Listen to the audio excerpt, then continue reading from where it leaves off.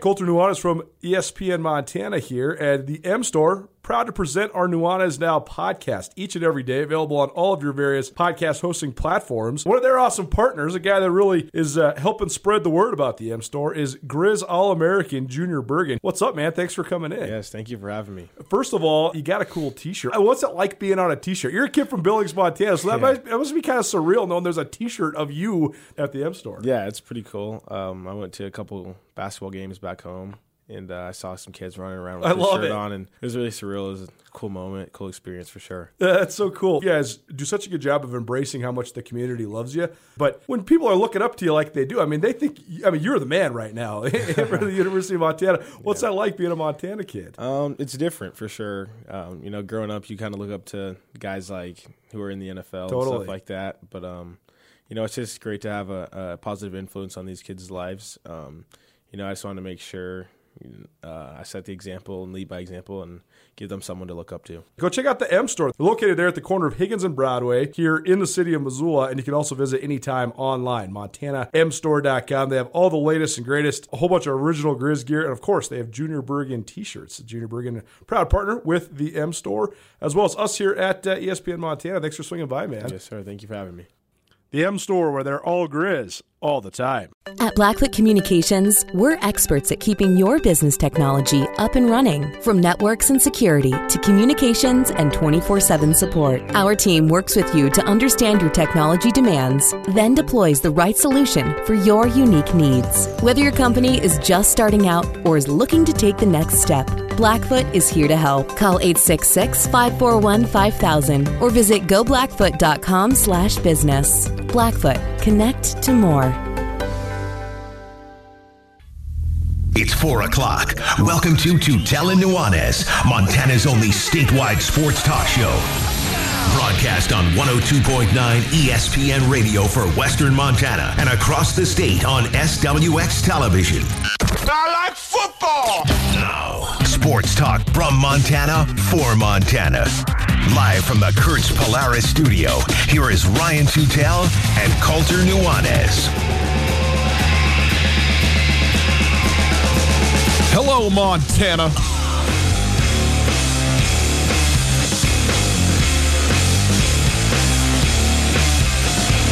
And after all that, high school and college football started over the weekend. Hi, how are you?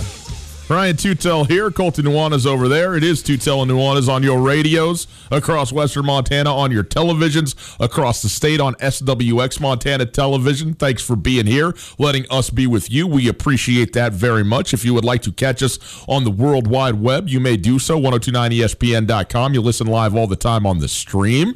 The stream is available there at the website. Thanks to Opportunity Bank. Opportunity Bank of Montana, your local bank, your opportunity. If you'd like to pick up your phone and call or text, either one, you can do it. 361-3688, 361-3688. Any guesses on the area code? 406. Very good. 361-3688. All guests join us via the Ranks Brothers RV phone line. Today we get into actual football that was actually played and also some news out of the NCAA about what the future of championships that were going to be fall championships, which will now be spring championships, looks like and what that means particularly for the FCS. We will get into that. We will go through a lot of the results from around the state at the high school level. Again, Class A through C kicked off their football seasons, not to mention other sports as well, cross country, volleyball, soccer, all having games over the weekend. So that was great. We'll get into that. Austin Peay and Central Arkansas kicking off the college football season. And so we'll cover all that. Top of the hour, how about some NFL stuff? Leonard Fournette released, just straight waived by the Jacksonville Jaguars today. So we'll get into that. And also, I want to help my good friends out there. Now, I realize I don't know if we're late. I think we're kind of right on time, but we are certainly into fantasy football season. I'm not here to tell you who to draft. You can do your research on your own. You can look who you want to do. I got some strategies, though, for you if you are an auction drafter, or as they are talking about now, a salary cap drafter. I think that there are some things, some considerations that you may want to make if you are doing an auction draft that I just want to give you some tips on from somebody who has done this for a very long time. Okay. okay, and spent an inordinate amount of thought and consideration on the right way to go about it. So we will get into that a little bit. And also, I won't brag too much, but I did dominate my draft once again. Okay. It's hard to dominate a draft and not win the league, but that's basically what I do. So we'll get into that and maybe a little bit of NBA stuff, some Grizz football / scholarship kind of stuff that's going around out there. So we'll see what we have time for and what we can get into. Colter, nice to see you. We had a couple days off at the end of last week. You and I both breezed out of town, came on back yesterday. We're here, and we're feeling great, right? I got a quick funny story for you. Oh, by all means, man. So, we got all the time. I've been hitting the cycling classes as we've talked about in the past, and going to the Hype House. Love those gals down there. Great positive energy. A couple of the teachers are a couple of the best athletes I know, period. Mm-hmm. They're just phenomenal athletes. Well, that's how you become a teacher of a spin class. Yeah. Some of these gals do 2-3 a day. I'm like dying if I do 3 a week. But anyways, haven't gone a couple weeks because we were really busy last week. I like to do it in the middle of the day, just go during the lunch hour. It's just the best time that works. And we were recording Grizz Greats interviews the last couple weeks. By the way, Grizz Greats silver anniversary of the 1995 National Champions is now out. McColeen episode number 1 has been released. We will have an episode with Andy Larson coming out shortly within the next couple days. And we've already done about 10, 11 of the interviews. So we'll continue to unveil those, get these in, and we'll continue to make the rounds as well. But last week wasn't able to hit it as hard, and a couple weeks off, you're feeling it a little bit. And I also spent the weekend in Bozeman with my brother, so feeling it extra a little bit. But you do like 8 or 9 songs until you get to the arms, and then you do like 1 or 2 songs worth of arms with just tiny little hand weights, which is, first of all, so perplexing for someone like me. Like, how can I sit there and like rep out the 60s on military press if I'm just in the gym? But if I just had ridden the bike for 40 minutes, I can't even do the 5s. I can't do it. Yeah. But there's the thing in the middle of the bike. That's the resistance, right? Yeah, right. The resistance. You crank it up and down, and depending on if you're climbing or sprinting or whatever, that's, you're kind of riding to the beat, and that's what's making it all work and making it all happen. Well, there's also a shift. Like, there's a sprint shift is what they call it. And it's just like a mountain bike. On a mountain bike, it might be a 24 speed, but you got the 3 speeds over here and then the 8 gears within each speed. So when the sprint shift is in the middle, it's like being on the second gear. That's not where you ever want to be. You always want to be on the left. But if it's all the way to the right, it's just grinding. I don't realize until the arms part that I've had it on all the way to the right the whole class, and I'm sitting here thinking I lost it all. I've done 50 of these classes and I have no fitness left. I can't ride. My legs don't work. I'm like about to throw up, and then I realize it's because I've had it on the hardest setting the entire time, 40 minutes worth. So.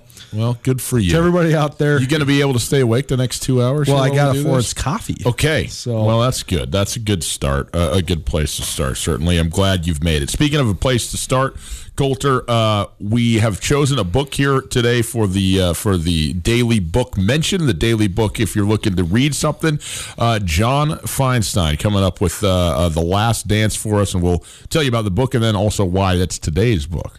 Yeah, John Feinstein, one of my journalism idols, certainly. I shouldn't say falls short, but he doesn't have the skills in the prose that many of the great writers that I like, that we've highlighted, guys like Gay Talese and guys like Gary Smith and S.L. Price, which, by the way, I had one of the highlights of my life last week. I had tweeted S.L. Price as one of my favorite sports writers when he retired from Sports Illustrated, and he tweeted me back. I couldn't believe it. Now, that is a very millennial thing right there. It is. That is a very millennial thing. It totally is. But anyways, Feinstein, he's not necessarily the feature writer, but he's a great journalist in the reporting avenue. He gets in and finds all the little details. This book here, The Last Dance, behind the scenes at the Final Four, it's all about the Final Four, the NCAA tournament leading up to the Final Four, and it's just so incredibly well sourced. I mean, he interviews everybody from Mike Krzyzewski to Gary Williams to Dean Smith to Roy Williams to John Thompson and Lute Olson. And that's why I wanted to highlight this book today, because since we've been last on the air, we've lost 2 of the greatest college basketball coaches in the history of the game. No doubt. And they were 2 of the greatest, Lute Olson at the University of Arizona and John Thompson at Georgetown, for more than just the tangible results of the game.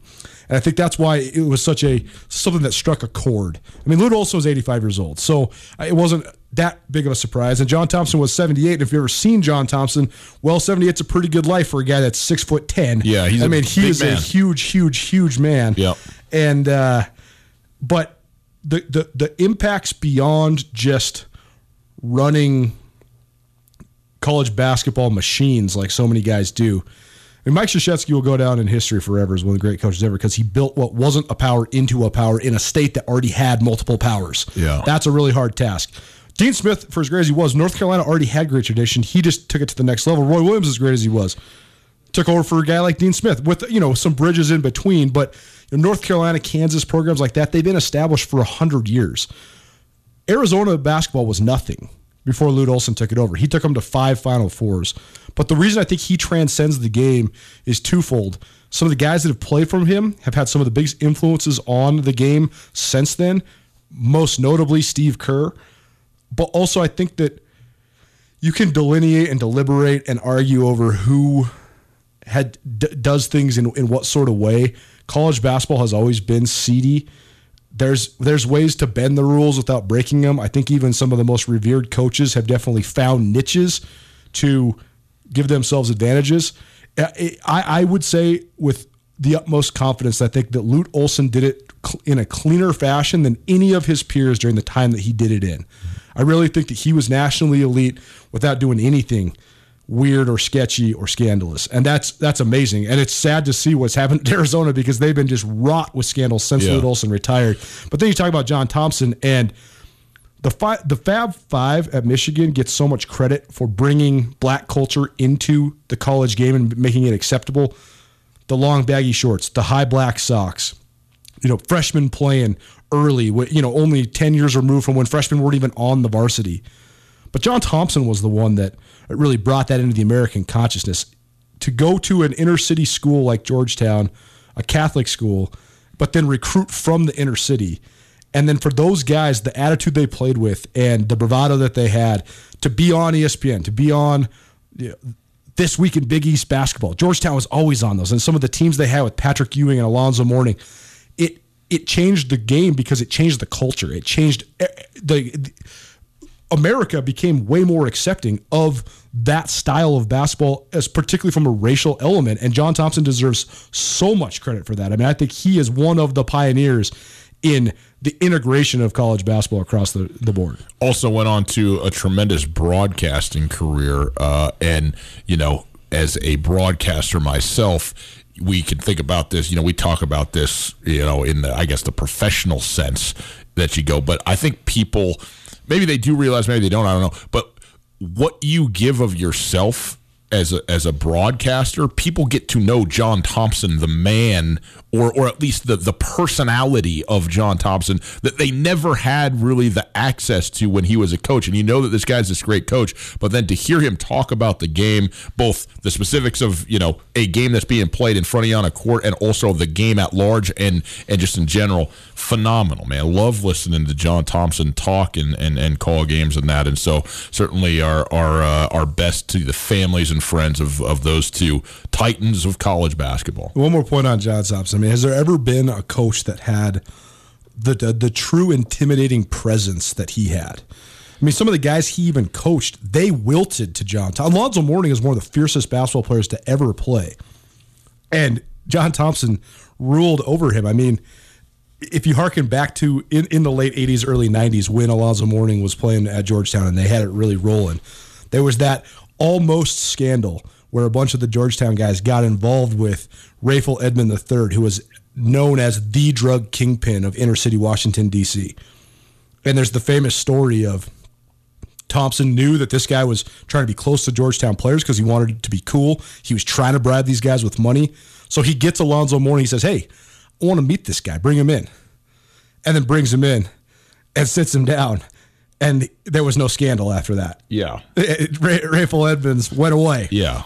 In short order. And so I think the influence John Thompson had in that element of the cultural and social element is so profound. Tutel Nuanez, 102.9 ESPN Radio. Let's get into the football that took place over the weekend, Coulter. And the FCS kickoff happened, I guess, as scheduled, even though it was just one. Well, I guess it was two games, but one game in particular, which was Austin Peay, a team whose season came to a close in Bozeman last year, and Central Arkansas, who we talked about quite a bit, given the fact that they're playing, I believe, what is it, a 9-game schedule, right? That they have set up. The first play from scrimmage of the entire season, a 75-yard touchdown run by Austin Peay. But nonetheless, Central Arkansas, who was the preseason number 11 team in the nation, went on to win the game. Good game, 24-17. I saw a very little bit of this game, couple of highlights. I was otherwise inclined on Saturday trying to draft the greatest team in the history of fantasy football, which I was very successful in doing. But you watched this game, and I know that you had some takeaways, and you've talked to some people about this. I'm interested to hear what you have to say, not about the game specifically, but about the appearance of the game on television. I got some thoughts as well, so go ahead. Well, first of all, I mean, there are two top 13 teams, according to the preseason polls, coming in. Austin Peay was an Elite Eight team a year ago after upsetting Sac State in the second round of the playoffs. Mm-hmm. Before then, they got trounced by Montana State and Bozeman, but still a really good year last year for Austin Peay. And Central Arkansas, they were the co-Southland champions, and their quarterback, he had one of the great seasons in school history, one of the better seasons in Southland Conference history, as only a sophomore, so there was a ton of hype around him coming into the year. And as we know, last year, Austin Peay had an injury at quarterback. Jeremiah Oatsvall, who was supposed to be their dude, got hurt, and then the backup came in, and he had a lights-out senior year and was, I think, the Ohio Valley Player of the Year. So I thought this was going to be primed for a quarterback duel, but I had several different impressions of this game, none of which are really that positive, honestly. I thought, first of all, the 75-yard touchdown on the first play of the game, win, lose, or draw, what happens after that, that is the greatest piece of marketing that could ever happen to Austin Peay. Because now there's a clip on Twitter for the rest of the year that says the first touchdown in college football this year was a 75-yard touchdown on the first play of the game. 97% of the people that are going to see that Twitter highlight or that highlight in general don't care who won the game, don't care anything. All they know, you're way low. That's what I'm saying. 97%. That's what I'm saying. 99.9%. Hardly anyone cares about the actual result of the game. But everybody's like, well, who's Austin Peay? Well, that's cool, Austin Peay. See that kid from Austin Peay? How many people say, you see that kid from Austin Peay scored a touchdown in the very first play of the game? None of them. They all say Austin Peay. No doubt. But anyways, that in itself, that was one of the positives, for sure. But then after that, usually, one thing I analyze a ton is what guys look like the first week of the year, just because it's going to be the time when you're the most physically formidable. College football players lose 10, 15, even 20 pounds during a season because you just can't lift that hard during the year. But you've spent 9 months getting your body ready, preparing, bulking up, getting stronger, getting fitter, getting faster, all those things. You could just tell, and I'm no expert when it comes to either of these teams. I had watched them each a year ago, but you could just tell that the guys were not in nearly as good a physical condition. But do you think that's a result of not being able to be in as good a physical condition? Absolutely. Right. I mean, the training has been so haphazard. It's going to be across the board. Right. Everybody's going to be in this situation because you haven't been able to train. Mm-hmm. I mean, Iowa, this just shut it down. The University of Iowa is taking a break from formal practice, not just football, all sports, because they've had an outbreak. And so then you go, okay, well, you were on this path, on this track, on this plan or whatever, and now it's just completely paused. And that's not to say that, players, athletes aren't still doing athletic things, but it's a very different thing from being in a controlled environment, having coaches or weight trainers, strength trainers, they're pushing you, ensuring that you're doing things correctly, doing the right number of reps, all that kind of stuff. Now all of a sudden you're on your own, and it's just inherently, even for the most motivated guys, maybe not the most directed, and for another group of people, is there's just frankly a lot less of it happening, For sure. And the team dynamic of being in the weight room, you have your lifting groups, your position groups and all that, but just being in there together. I mean, usually it's like 2 groups, right? The early morning and then the quote-unquote later morning, but still early morning. And do the whole thing. But now you're having to be in groups of, at one point it was 10. Now I just think that it's even less than that. And so you just don't have that same camaraderie. You're maxing. You don't have the whole team sitting around there yelling. Right, so they didn't look as good physically to you. They didn't, and also I thought that there was just no flow. You could tell that spring ball had been impeded, that player run practices had been haphazard. The game just was really rough around the edges. And part of that, though, was one of the greatest parts about college football is momentum and momentum swings. And those were almost non-existent because the crowd was so sparse. Now, I don't know. There was a crowd. There were people in the stands at this game. There were people in the stands. I don't know. We should have researched this. I don't know if there was a limit or what the deal was, but 2,000 people were in the Crampton Bowl. This was going to be a neutral site game anyways. Montgomery, Alabama is where it was held. But 2,000 people on the dot was the announced attendance. And that's if it is 2,000 on the dot, that's because that's how many people were allowed to go. Exactly. And I mean, I can't imagine that. I mean, I bet you that stadium holds 6-7 times that. I mean, it looked incredibly sparsely. Oh, it's a 25,000 seat stadium. Yeah. So you're talking about 1/12 of the way full. You could definitely tell. I mean, there was no momentum. There was no enthusiasm. And so then I was texting with several assistants from around the Big Sky Conference, mostly Montana State, but a couple other guys I know too. Because, everybody's watching it. We're all yearning for something. Going on. Yeah. And by and large, across the board, every single one of them said, man, because my whole take was, you guys got to figure out a way to wait until you can have people in the stands, because that's what the experience is all about. And by and large, every single coach was like, I absolutely agree. We have to figure out a way to make the experience for the kids special. But it's like I told one of the coaches, one of the last things I want to do is watch Sammy Akem catch a touchdown against no one, with no one in the stands. It's just silly. I mean, part of the whole allure is the huge ovation from the Washington Grizzly Stadium crowd, the cannon going off, everybody's freaking out. Like that's what makes college football so great. Now, as you know, I'm a Tuesday night Maction addict, and so I have watched many games that had touchdowns with no fanfare whatsoever. Sure. And it is an odd thing. Here's the thing, though, is I think, baseball is the closest that we're going to get to this right now, because in the arena sports, NHL, NBA, they've done a really good job of creating an environment that has a lot happening, both audio, video, visual, and other. So both for the experience of the fans watching at home, but also for the players themselves, there is an element of energy that exists there. For hockey in particular, the crowd is, you probably notice it after you score a goal or something like that, but I mean, you're on the other side of the glass. You can't really hear like that, I would think, the same extent, and you're already covered up in skating. I mean, it's a noisy sport that you're participating in. Basketball is a lot more direct in terms of the access of fans to the floor and the court and what's going on. But baseball, they go out there and play, and it's a quiet game. There's, you get your pitches. You don't hear anything in between pitches. I'm sure it's like, at least initially, was somewhat eerie, in terms of the experience there. I think that football is going to I think we'll become accustomed to it a little bit. You know what I mean? I think we'll get to the point where we might, but it's about the kids becoming accustomed to it. Okay. Because everybody will become accustomed to it. It's impacting the quality of the play, though. I mean, this was a singular example, certainly. But I just think that where it could turn the corner, because I agree with you, we will become accustomed to it, but it's going to take guys that have played in front of sold-out crowds learning how to play in front of non-sold-out crowds. What sport do the fans have the most impact in? College football. Yeah, I think you're probably right. But not these two teams, right? I mean, like Austin Peay and Central Arkansas, yeah. You mean?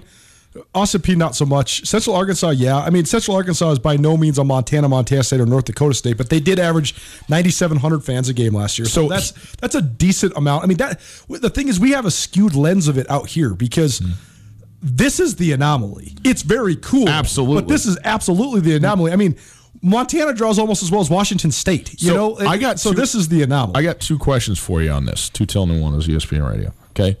You say you like watching week one because that's when the guys are the most in shape, supposed to be the most kind of physically ready to go. I get that. Yeah. It also, though, is at times to me sometimes one of the uglier games of the year or the least sharp games of the year, particularly in college football. I know it's the same in the NFL now. Yeah. When there's no preseason, you're walking out there and you're playing actually football for the first time. Right. And, we go back to the Gold Rush game, was it 2-3 years ago? I mean, the worst offensive half of football I've maybe seen my whole life. Montana State delivered in the first half of their first game, which then they came back and won, of course, by the way, over Northern Iowa. But, you get that sometimes in those first games. It's a great point, too, because in college football, you're game planning for the same opponent for 9 months, and so you overthink it almost always, right? I mean, I remember that Western Illinois game. We're sitting there on the sidelines. Western Illinois against Montana State. Yeah. We're sitting there thinking, ruh-roh, like the Cats aren't going to be able to get a first down. This is terrible. This is. And then they decided, okay, we're going to scrap all this fancy, stupid stuff we're going to do, and we're going to run quarterback power with Troy Anderson, and then they won. So that's one thing. The other thing, it's a really good point, and I think that's it is, because I think that we talk about this all the time. I think college football coaches overthink a lot of things, and when you just keep it simple, and that's one of the most brilliant parts about Bobby Hauck's program is this. A lot of times the simplicity of it. I know they're running a lot of advanced stuff on offense right now, but that's always been the brilliance of the Grizz defensively. They're not trying to run all this smoke and mirrors, and I guess they kind of are to an extent now, but it's always just been about run the ball, play hard, but they don't often outthink themselves, which so often college football coaches do. The other question I have on that is the element of actually watching an FCS football game in full on television.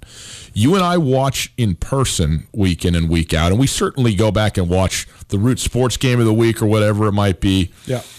And first of all, generally we're watching the Big Sky Conference, which is a great conference, the FCS level. The teams we cover, Montana and Montana State, are head and shoulders and torsos better than the teams that we're playing in this game. They're just better football. And that's a point worth emphasizing too, because the difference between the number 5 team in the FCS and the number 11 team is a lot different than the number 5 team in the FBS and the number 11 team. You know what I'm saying? Like, it is. Georgia and Oregon are not that as far apart to me as Montana State and Austin Peay. Yeah. And we saw that in Bozeman last year. Yes, we did. You saw 28-7. I mean, it was a beatdown.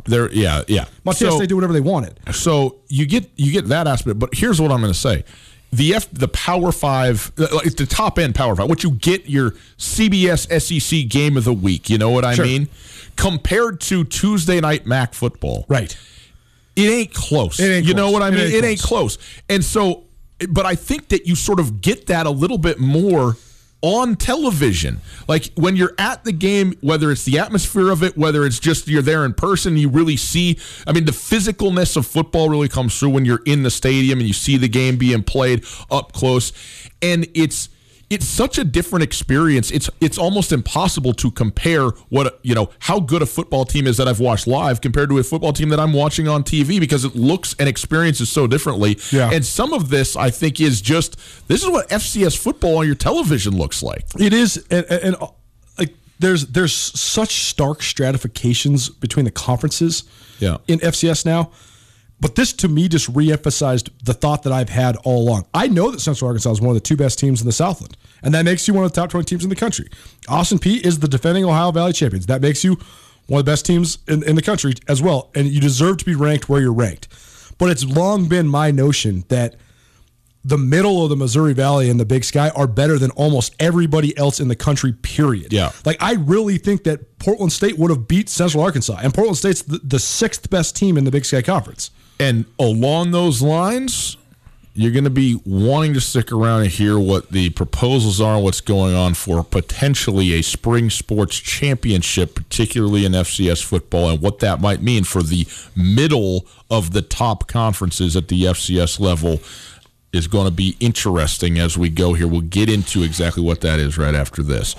The Silver Slipper is open, and they are open for sit-down service. They've made some changes to help keep everyone healthy and safe. Their patio is also open. I know it's a little chilly out today, but boys and girls, the sun comes back tomorrow and is going to be here with us for another nice long stretch. So get outside on the patio and enjoy the beautiful weather. They continue to do weekly giveaways to local golf courses. So stop in and ask your bartender how you can win. Things are changing all the time, so like the Silver Slipper on Facebook for the most up-to-the-minute information. Plus, they have the friendliest staff in town, even in the midst of a national crisis. At the Silver Slipper, it's all about great food, tasty beverages, and their urge to have a good time. They're across the street from Super Walmart on Brooks. They're on the south end of town. You can go online, visit silverslipperlounge.com for more info, and stop by today to see why the Silver Slipper is one of Montana's best-kept secrets. For unquestionably committed coverage of Montana, Montana State, and Big Sky Conference athletics from a homegrown local source, you can count on Skyline Sports. The grassroots news gathering organization is owned and operated by Coulter and Brooks Nuanez, a pair of Missoula natives and University of Montana graduates. For the best sports journalism in the state, you can choose to buy local when you choose to buy Skyline Sports. For $8 a month or $90 a year, you can get the best coverage available at SkylineSportsMT.com. Skyline Sports, every day, every season. Never gonna let you down, never gonna run around and desert you, never gonna make you cry, never gonna say goodbye, never gonna tell a lie and hurt you, never gonna give you up, never gonna let you down, never gonna run. It's amazing because Reese was approximately negative 20 years old when this song came out. Yeah. And I always think it's so funny because this song was actually not like this. You hear this song now, you just think it's a joke, like it's a parody of something, right? This is it's made to make you laugh. And once upon a time, it was actually a serious song. It's a very serious song. And Reese has gotten so much joy out of it that it was worth playing it for the people. It's Tutel Nuanez, 102.9 ESPN Radio. Coulter, we were talking about the middle of the pack, call it the middle third, upper third, or whatever, but not even the top 2-3 teams in the Missouri Valley and Big Sky Conference. The next 3 through 6 are all better than the teams in almost any other conference. Just all those teams. I just kept thinking. The 4 teams that made the playoffs out of the Big Sky last year, all 4 of those teams would have destroyed the teams I was watching on Friday or on Saturday night. But then I also started thinking, okay, well, let's compare. I don't want to just have a Big Sky bias. And I started thinking, okay, Illinois State, who I believe finished in a tie for 3rd, they were the 4th team out of the Missouri Valley to make it in the playoffs last year, and then they took North Dakota State down to the wire in the quarterfinals and almost beat them. That team would just crush these teams. Yeah, no doubt. So, with that in mind, news today coming out, Brian Fisher at Athlon Sports is the first report that the NCAA has said if fall championships do end up happening in the spring, their intention at this point in time is to cut in half the number of participants, if it's an individual sport, and the number of teams in team sports that are participating in those championships. The FCS is a 24-team playoff, so that would potentially mean a 12-team playoff. Right. Now, Craig Haley also then texted and said that ultimately they do expect a 16-team field for the in fact, that is the recommendation that has been then ultimately given, and I think September 3rd, so just a couple days from now, is when a formal, it's not even a decision, but a statement about what the expectation is going to be, understanding that all of this is fluid, especially when you're talking about 8-9 months hence. Point being, so a 16-team field for the FCS playoffs is likely, at least at this moment. Still, though, there's 10 teams that have automatic bids to the postseason in the FCS. If you had a 12-team field, you only got 2 at-large bids in the country to go after whoever it is that wins the, obviously the 10 auto bids. The problem with that at the FCS level is that almost all of the at-large bids are better than most of the automatic bids in this particular level of football, to your point. Now, if they had 6 at-large bids to go with the 10, which is part of the recommendation, now you're getting a little bit more depth, but it's still nothing like, obviously, having a 14 auto bids. You're still slashing in over half the number of auto bids that are available. And that is not going to make for a great playoff overall. If ultimately you got to assume that the best of the best will be there, particularly if it's a 16 team, but maybe the top 7-8 teams are there, but the teams 9 through 12, 14, they might not be there. No question. And when you talk about the rest of fall sports, that initial report out of the NCAA was it makes sense because half as many cross-country athletes, okay, that makes sense given the social distancing we're trying to promote. Half the teams in the women's soccer tournament or the volleyball tournament. Well, and you shorten the duration of it so the season comes to a close sooner. Right. You move on. okay. Right. Yeah, and if it's tournament it makes style, sense because, the NCAA volleyball tournament, for example, the NCAA women's soccer tournament, those are just like the NCAA basketball tournament. That's right. Big. You're talking about 32 auto bids, 32 at-large bids. It's what it is. So you're cutting out a lot of the at-large bids, okay, but you're still going to find a way to make it happen, especially because there's going to be some conferences that drop off. We'll give you some more at-large bids, whatever. But the FCS playoffs is the one that's uniquely affected the most by a reduced playoff field, particularly if it was to be cut in half. If you're going to have a 12-team playoff field and you stayed with the 10 auto qualifiers, that means you're talking about 2 at-large teams, period. I mean, last year, then basically like the number 2 and number 3 teams in the country are going to take the at-large because they didn't win their conferences. I guess Weber State was the co-champion, but like South Dakota State is taking one of those at-large bids, or whoever. I guess James Madison would be the auto bid out of the CAA. So you're basically having 2 teams probably in the top 5 taking those 2 automatic bids, and so in that scenario, likely the Cats and the Grizz don't get in last year, and the Cats and the Grizz were in the Elite 8 of the tournament, and the Cats were in the Final 4. So that it would really hurt the entire playing field. 16 teams, okay, I like it a little bit more, but it would make it so that those at-large bids would be super competitive. And even in a 16-team field, you're probably saying the Cats or the Grizz. Imagine if Montana loses that game last year in Bozeman, and that's it. They're just left out. After beating the number 3 team in the country in Weber State handily the week before, that would cause for a lot of controversy across not just the Big Sky, but across the FCS landscape. I really think for 1 year, and again, I think everything's on the table, right? You can just make these sort of carte blanche rules that exist just for here and now, just to make this thing work. Right. I don't think you should do auto bids. Like, I just think that the answer to this is whether it's a 12 team, whether it's a 16 team. I'm fine with it. I think if a 12 team tournament's great because then the top 4 can still have a bye. Right. And so, getting that bye in that first week's a big. But I think that you just go, look, man, we're not going to do auto bids. Whether you want to do, what do you want to do, the AP ranking or whatever it is, or have the committee do their selection of who they think just the 12 best teams are and just go? And, okay, there's a lot of conferences that probably know at the beginning of the spring that they're probably not playing to get into a tournament if that's the case. Or they're probably not playing anyways, right? I mean, like, there's some conferences that I just don't think that the money's there for them to want to even make a run at it in the spring. Well, and obviously if that was the case, you wouldn't have 10 auto bids. I mean, the Pioneer League's not playing football. Nobody's going to the tournament from the Pioneer League. Exactly. The direct revenue generation as well as the direct prestige of programs is going to be so put on display in the spring if this happens, because the teams that are competitive are the teams that have the money and the teams that want to make the revenue. So they're going to be the ones that make a run at it.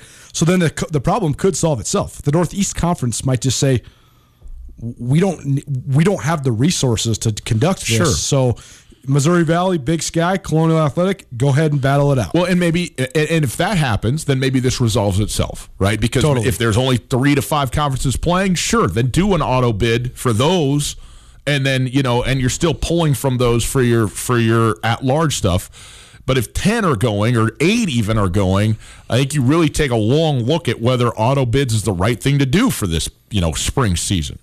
All right, it's Tutel Nuanez, 102.9 ESPN Radio. Hey, football and many other sports kicked off around the state of Montana over the weekend. We will tell you what happened. We'll tell you who was great. Coulter's got his 5 stars in the gridiron of the high school weekend right after this. Silver Slipper, they are open again for sit-down service. They made some changes to help keep everyone safe and healthy. Their patio is open, so you can enjoy the beautiful weather, which kicks back into gear in Missoula tomorrow. They're also doing weekly giveaways to local golf courses, so stop in and ask your bartender how you can win. Things are changing all the time, so like the Silver Slipper on Facebook for the most up-to-the-minute information. Plus, they have the friendliest staff in town, even in the midst of a pandemic. At the Silver Slipper, it's all about great food, tasty beverages, and their desire to have a good time. They're across the street from Super Walmart on Brooks. They're on the south end of Missoula. Visit the silverslipperlounge.com for more information and stop by today to see why the Silver Slipper is one of Montana's best-kept secrets. At Blackfoot Communications, we're experts at keeping your business technology up and running. From networks and security to communications and 24/7 support, our team works with you to understand your technology demands, then deploys the right solution for your unique needs. Whether your company is just starting out or is looking to take the next step, Blackfoot is here to help. Call 866-541-5000 or visit goblackfoot.com/business. Blackfoot, connect to more. Yo, let me bust the funky lyrics. Fresh new kicks and bands. You got it like that. Now you know you want to dance. So move out of your seat and get a fire girl and catch this beat while it's rolling. Hold on, pump a little bit and let them know what's going on. Like High school sports kicked off around the state of Montana on Friday for football. Over the weekend for some others. Soccer in action. Volleyball, cross country, all going. Tell Nuanez, 102.9 ESPN Radio. It's time for our Prep Extra segment. It is brought to us by the Farmers State Bank. Farmers State Bank, your Montana bank since 1907. Coulter. Speaking of money, remember when MC Hammer spent all his? I actually don't. I wasn't around. I mean, I was alive, but I wasn't there. That was the whole story. He's still sitting courtside at Golden State. Oh, no, he made it all back. Good. But he just, that album came out and he made, he's one of the biggest stars in the world, and then he bought a $30 million house and went bankrupt. Not great. Everybody does this with the athletes and the rappers, or I've never. I'm not saying. What's the document? What's the 30 for 30? Broke, right? I'll say this: I've never been self-righteous about it because I know if I was them, I would be broke because I just been broke and I would just be broke. It doesn't matter how much money you gave me, I'd just be broke. I'm going to look it up. I'm going to find out who it is. There's an author. This guy's an author who writes about big time gambling power plays, stock market power plays, some licentious activity that has happened in the higher reaches of white collar, Wall Street shystiness and so on and so forth. Harvard graduate, wrote a book, made $2 million, blew every cent of it. Yeah. And this guy's a brilliant mind who's writing books and doing the whole thing. Any of us, we get the first taste, and then, it's like, well, yeah, let's see how many times I can pull the little one-arm bandit here. Yeah, you want to know, though, and this is a great compliment I could give to you. If you made $30 million, you could live 6 lifetimes.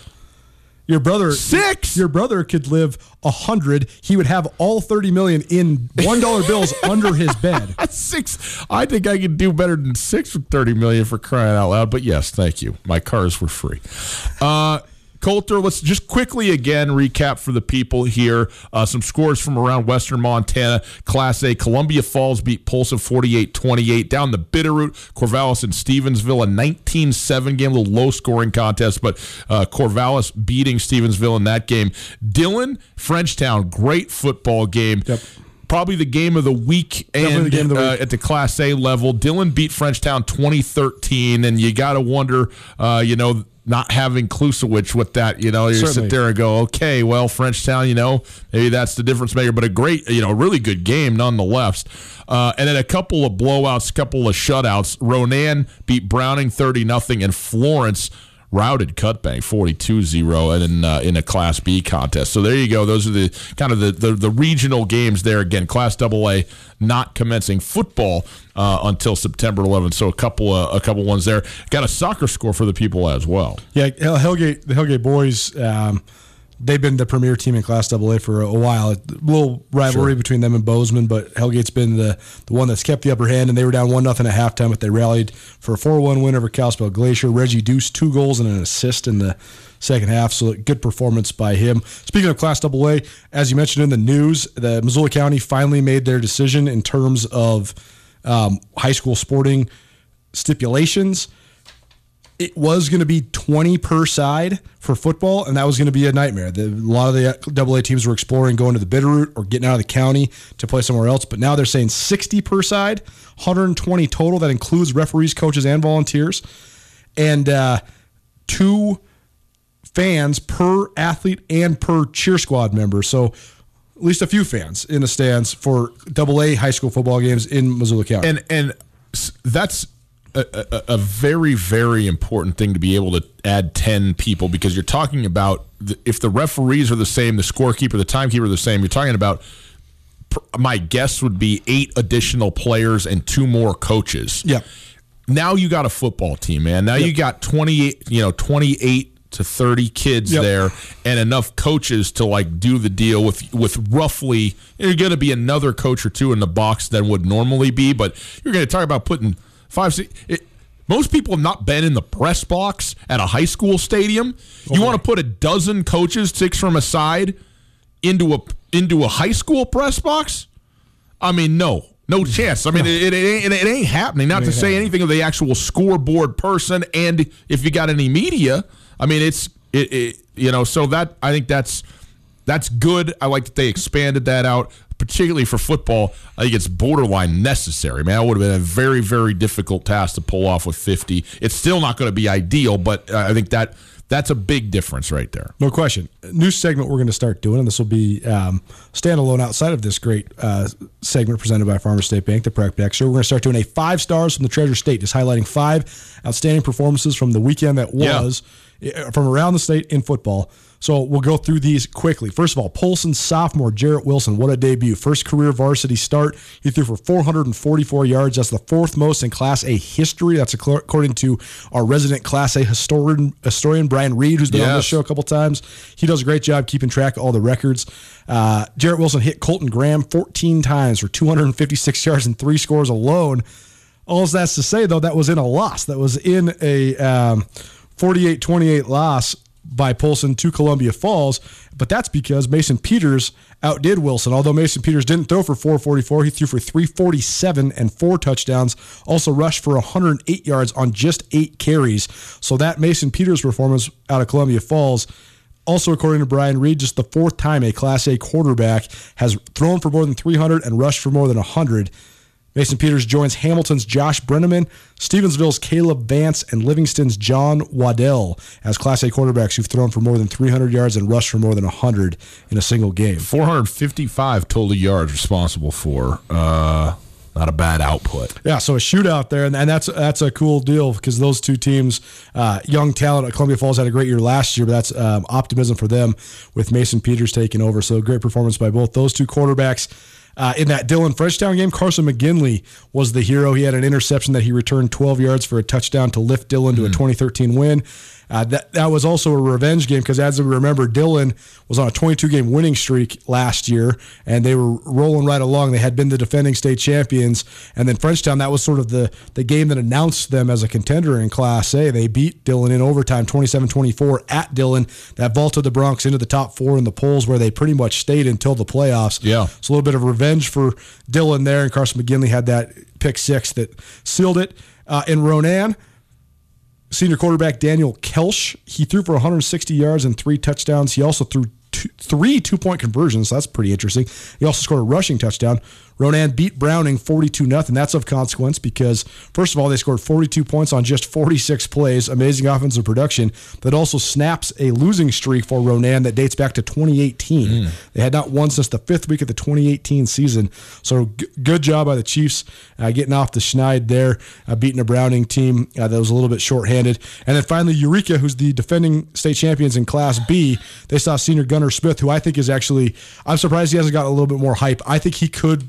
He's a Frontier Conference guy all the way, but he's one of those guys where if you gave him a chance at the D1 level at Big Sky School, I think that he could make some noise because he's big, strong, and fast. But Gunnar Smith, 24 carries for 146 yards, had a 10-yard score, and then also caught 4 passes for 73 yards. And he also tossed a 2-point conversion as well. So he was basically the entire offensive production for Eureka. The Lions downed Bonners Ferry, Idaho, 14-0 for a season-opening win. So the Class B winners of the last, 3 out of the last 4 Class B state championships, Eureka, they are 1-0. Very good. Colter, thank you for that. It's fun to have sports happening in the state of Montana. Hey, shout out to all the local media guys, too, because I monitor this stuff on Twitter and stuff, but I'm not on the ground doing the reporting, a lot of the prep stuff. Sure. We're getting a lot of this stuff from our partners at ABC Fox and SWX, but also, we're pretty friendly with the quote-unquote competition. We really like the sports guys that are around. Well, you Missoula have to right be, now. Man. You got to get along to get along, right? Is that what it is? Or go along to get along? That's right. But we got a good crew. Oh, it's a great now, crew. Man. Yeah, it's a lot of good guys, guys that work hard, and so shout out to all the guys at the Missoulian and KPAX and KCI, and of course SWX Montana, our great partners. Because I'm getting a lot of this stuff from them as well. Yeah. I mean, going through the Twitter and figuring out the records and stuff, we're taking care of that. But as far as just the scores, the stats, that's coming from the schools and the affiliated media. So good job by those guys. And I know that just gauging by the Twitter reactions and some of the local newscasts, everybody was pretty darn excited to have something to talk about. Our job is a lot easier than the TV sports guys, right? We could just say that. I mean, we could just say we could just say, hey, who's the greatest player in the last 20 years in the NBA, and just let it roll. Yeah. Like, it's pretty tough being on the TV. You are so very right. I mean, people have asked us regularly over these past months, like, how do you do what you do? How do you do? And the answer is, don't ask us. Ask the TV sports folks how their things have gone, because it is no treat without that going on. So good for them. They got something going on. They can get out there, get the camera out, and go film some actual action for you. All right, very good. This has been our Prep Extra segment. It's brought to us by the Farmers State Bank, your Montana Bank since 1907. Quick break. On the other side, we get into some NFL stuff. Leonard Fournette was cut. Alvin Kamara has not shown up to mandatory workouts, evidently a contract dispute. We'll get into that. And if you still got a fantasy draft coming up, particularly an auction draft, I will give you some tips on some things to think about. Just food for thought. I want you to be as good as you can be. So we'll do that right after this. Hey, Kurtz Polaris, they are at 2904 West Broadway in Missoula and Highway 83 in Sealy.